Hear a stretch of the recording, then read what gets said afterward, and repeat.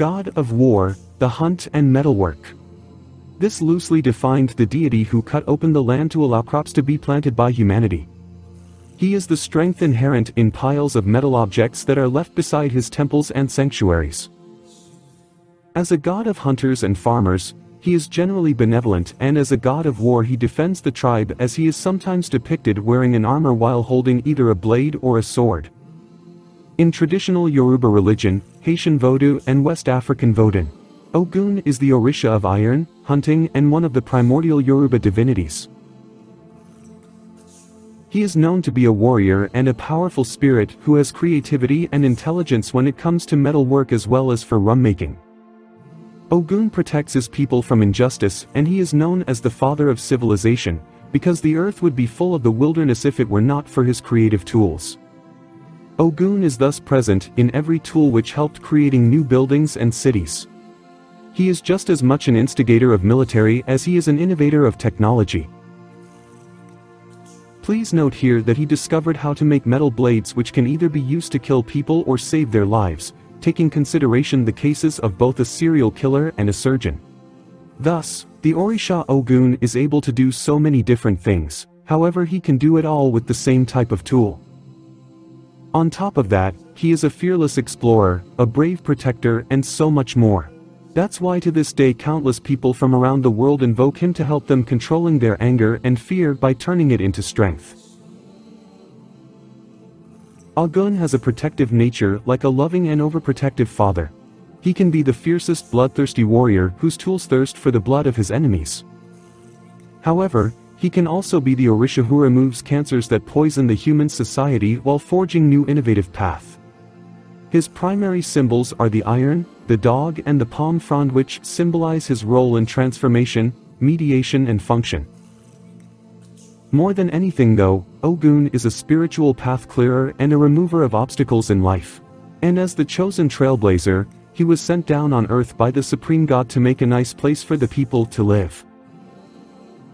Followers of Ogun wear chains of iron implements, and his festivals featured the display of blacksmith implements and other iron tools from daily life, both in Yoruba areas and across the African diaspora. Any shrines dedicated to him are often made of an iron cauldron filled with iron tools as well. This Orisha is very loyal and is often found in densely forested areas where he likes to hunt with his best partners, Elegua and Achosi, among whom these three signifies one Orisha to be received during one's initiation as a warrior. There's a particular close relationship between Elegua and Ogun which often bring confusion. While Elegua, who's also known as Eshu, is the Orisha who keeps the key that opens the doors through sacred wisdom, Ogun is the one who clears the path that leads to what the seeker is looking for. There are many versions of the myth regarding the origin of Ogun, but its essential outline says that when the Orishas wished to return on earth, their way of reconnection with humanity was blocked by a dense forest. Each Orisha tried to clear away their path, but the tools they had were made of wood or soft metal and were not equal to the task. One after another, the Orishas tried to cut down the trees and failed, until Ogun journeyed deep into a mountain to retrieve the materials for making iron, from which he fashioned implements capable of clearing the way. And as the archetypal metallurgist, he wielded a blade that he had forged himself and cleared the path, which also symbolizes the passage from the spiritual world to the physical world. He fell through the abyss to reach the earth and order the other Orishas to follow, ultimately leading them to Western Africa. To commemorate this achievement, he was given the name Oshin Imoli, which means the first among the primordial Orisha to have come on earth. After joining him on earth and amazed by what Ogun accomplished, the Orishas asked him what material had such tremendous strength. He told them it was iron, but wouldn't share his knowledge with anyone. They soon realized that begging him for his secret would never work, so they offered to make him their leader, and in exchange for their loyalty he could teach them how to make iron. After careful consideration, Ogun agreed, then gave his knowledge to both Orishas and humans, but refused to become their leader, preferring to wander the earth unfettered like other spirits. In another version, after giving away the knowledge of making iron, Ogun accepted the Orishas' offer and became their king. However, he was cast out one day because he looked messy in the eyes of his fellow Orishas. Following this, Ogun took on the life of a man named Onire and eventually came to the town of Ife in Yorubaland, where he was welcomed by the residents whom he assisted in waging battles against a formidable opponent. As anyone might understand, being possessed by a warrior spirit, Onire was quite prone to violence and victory. So out of gratitude the town elders offered him the crown, but again Ogun refused and retreated to the seclusion of the mountains where he hunted and farmed. Over and over the people of Ife approached the mountain hoping to persuade Ogun to become their commander. To dissuade the townspeople, Ogun descended from the mountain one day dressed in bloody garment from head to foot, thinking that his message would finally be delivered. But still the people of the city returned, begging the Orisha to appear in less terrifying garb, whereupon they would immediately salute and welcome him as their king, to which he finally agreed, and left his mountain to become the ruler of Ife and the surrounding areas. Ogun led many battles throughout his earthly life, and many battles he won till the day he confused the warriors and slew not only the enemy but every one of those fighting under his command. In another account, he killed his own subjects after they failed to show him proper respect. Now on his worst fear, the troubling thought that had kept him from the kingship earlier was confirmed, and amidst this carnage, he stood there all alone. Some say that to repent himself as a result, Ogun drove his sword into the ground and sits on it until both of them slowly disappear into the ground, with the promise to return only to help those who call upon his name. This is rather interesting because as both a blacksmith and a warrior, he can be creative as well as destructive, which means he could either be used to help or harm someone. So in this way he is both a creator and a destroyer. According to tradition, just as he cleared away the trees for the Orishas, he also assists humanity in the same way. Therefore, Ogun is associated with clearing away barriers, protecting against accidents and opening a path for health and prosperity. Because of these associations with iron as the patron of metallurgy, Ogun is the guardian divinity responsible of anyone whose work involve metal, and iron workers of all kinds. Taxi drivers and anyone who owns a car usually carry amulets made of iron to ward off traffic accidents. It is certainly enticing for the Yoruba people to position the personality of Ogun midway between those of Shango and Obatala, and this would not be altogether incorrect because Ogun embodies the aspects of both deities. Like Shango, Ogun is a relentless warrior who at some point turned against his own subordinates. And like Obatala, Ogun's weakness for palm wine led to his mishap and has compassion for those he ends up slaying. But the Orisha encompasses far more than that. He is a coincidence of opposing forces, just like he blazed a trail for divinity to reunite with humanity, but ultimately seeking isolation from both. He delivers iron to mankind, which then becomes the basis of creation and destruction through the use of farm implements and weapons respectively. Although only alluded to in this myth, Ogun is the quintessential forest hunter we encountered in a myth regarding a red buffalo woman that was an aspect of the goddess Oya. And there too, he embodied contradiction as he intimately engaged in the cycle of life and death, identifying with both the sacred practice of the hunt and the profane demands of a husband. We can also learn through poems and praising songs that Ogun is the roof over the homeless, the terrible guardian of the sacred oath and lord of the road to sacred wisdom. Some account place him at the epicenter of Yoruba metaphysics, and through his history we observe the completion of Yoruba cosmogony after he encapsulates its coming into being through his own rites of passage, depicting both the creation and the dissolution of the universe in all different forms they contain. I previously mentioned a story of Ogun leaving the other deities because they thought he looked ungraceful and repulsive. However, the same thing happened when he tried to make the people of Ife run away from him while wearing blood-drenched robes. As reported in a similar account, Ogun appeared before his fellow Orishas wearing bloody animal skins after spending many days in the forest. At the sight of it, they stripped him of the title Oba, which means king or ruler, that they previously gave him. Ogun then reminds the other deities that when they were in need of iron to clear their path, they pleaded with him to be king in exchange of his knowledge, but now they turn against him uneasy because he is stained by the hunt. We have to note here the exquisitely sophisticated message delivered by this story. To embrace life, you must also embrace death. To welcome creation, you must also welcome destruction. And to be united with your highest aims, you must also be united with your lowest needs. It's typical within the Christian perspective which pervades the West, to always seek the good through life, creation and spiritual aims, and reject the bad through death, destruction and the worldly needs. But in this coincidence of opposites, Ogun points to a transcendent wisdom beyond the opposing pairs that daily confront human life.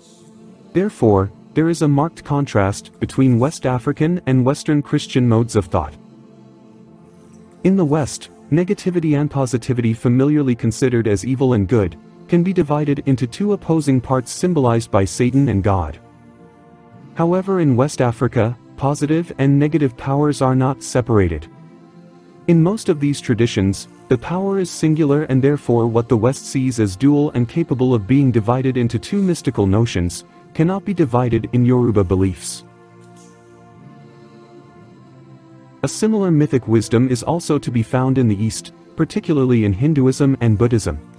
In the Mahabharata, Krishna, one of the 10 avatars of Lord Vishnu, once told Arjuna, a warrior protagonist in a certain epic and reluctantly preparing for battle, that in order to find peace of mind he must free himself of the desire for life or the fear of death, neither seeking pleasure nor running from pain, neither coveting health nor dreading illness. The supreme deity informs Arjuna that when one gets beyond these illusory opposites, supreme bliss becomes the natural condition. And even within Western spirituality, this notion is found most prominently with a 15th-century German bishop Nicholas of Cusa, who spoke of the joining of opposites as the highest state of spiritual revelation. The archetype Ogun is that dynamic center of the psyche capable of containing, integrating and transcending the opposing forces that operate within his devotees. People of Yoruba religion all have an aspect of each Orisha within their psyche as a compassionate, a destructive and even a trickster side of their personality, and Ogun represents that element capable of integrating them all. There may be times when people need to proceed with a relentless determination, and other times when they need to shield that determination from others, and present a more compassionate countenance. None of these is bad or good, it is more a question of whether these various aspects of oneself operate from a center of control provided by rituals associated with Ogun as an Orisha. Ogun rules over oaths and the cementing of pacts, but if neglected he could punish people with warfare. As a matter of fact, in Yoruba courtrooms even to this day, iron, which represents the Orisha, is used to administer oaths instead of the Bible or Quran. So kissing a piece of iron is seen as a symbol of trust in Ogun's power as the keeper of the sacred oath and his ability to deliver balanced justice between contentious forces. Swearing falsely in the name of Ogun could break the agreement with him and can lead to ghastly retributions. Based in some accounts, by using a knife to make sacrifices during ceremonies, it is with Ogun's strong and piercing energy that animals are sacrificed. This way, it is not the Olorisha who in reality takes the animal's life. In the Candomblé pantheon, Ogun is known in Afro-Brazilian traditions as Ogum, and syncretized with Saint George, notably in Rio de Janeiro and within the state of Rio Grande do Sul. While in northeast Brazil, he is associated with Saint Sebastian or Saint Anthony. In Haitian Vodou, Ogun is known as Ogu and consists of an array of manifestations that carry the aspect of iron smithing and tools from Yoruba traditions.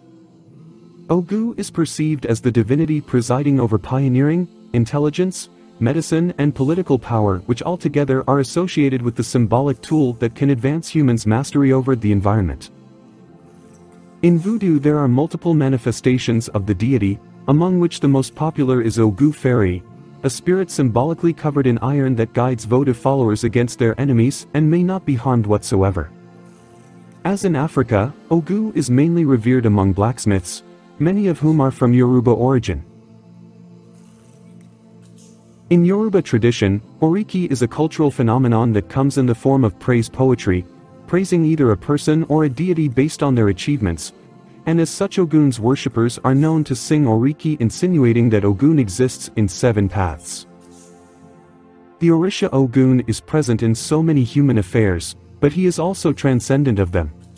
He is the solitary God, the ascetic part of the human soul that recognizes that there must be something more, something beyond the hurly-burly of life. And by incorporating within himself so many seemingly contradictory attributes, Ogun represents the closest conception to the original oneness of Orishinla, also known as Olodumare. Much is often made out of the theme of separation between humanity and divinity in African myths because many religions portray a time when the gods and goddesses walked among them, till some rift tore asunder this relationship. Usually humanity is blamed for this separation by some human act after some fall from grace, which then precipitates the gods to leave them on their own, just as Adam and Eve were condemned for exiling humankind from the blissful garden. After the fall, it is the task of humanity to reach out to divinity for reclaiming the lost treasure that is its original birthright. So heaven may send representatives to the earth in the form of gods, saviors, saints, angels or other divine figures, but the purpose is always the same: to remind humankind of their lost divinity and inspire them to reach across the abyss of despair to reclaim it. But with the Orishas, the situation is uniquely turned the other way around. Originally both divinity and humanity were contained in the godhead Olodumare. It was then the gods who journeyed to the earthly realm as they were incomplete in their divine state, and needed to re-embrace mortality to make themselves whole again. And Ogun was the Orisha who forged the sacred path for the return of divinity to humanity. And if it were not for his strength, the path from heaven to earth would never have been cleared for the Orishas and humanity would not thrive on earth. If you've enjoyed this video of Ogun, do feel free to let me know what you think in the comment section down below. And as always, stay curious.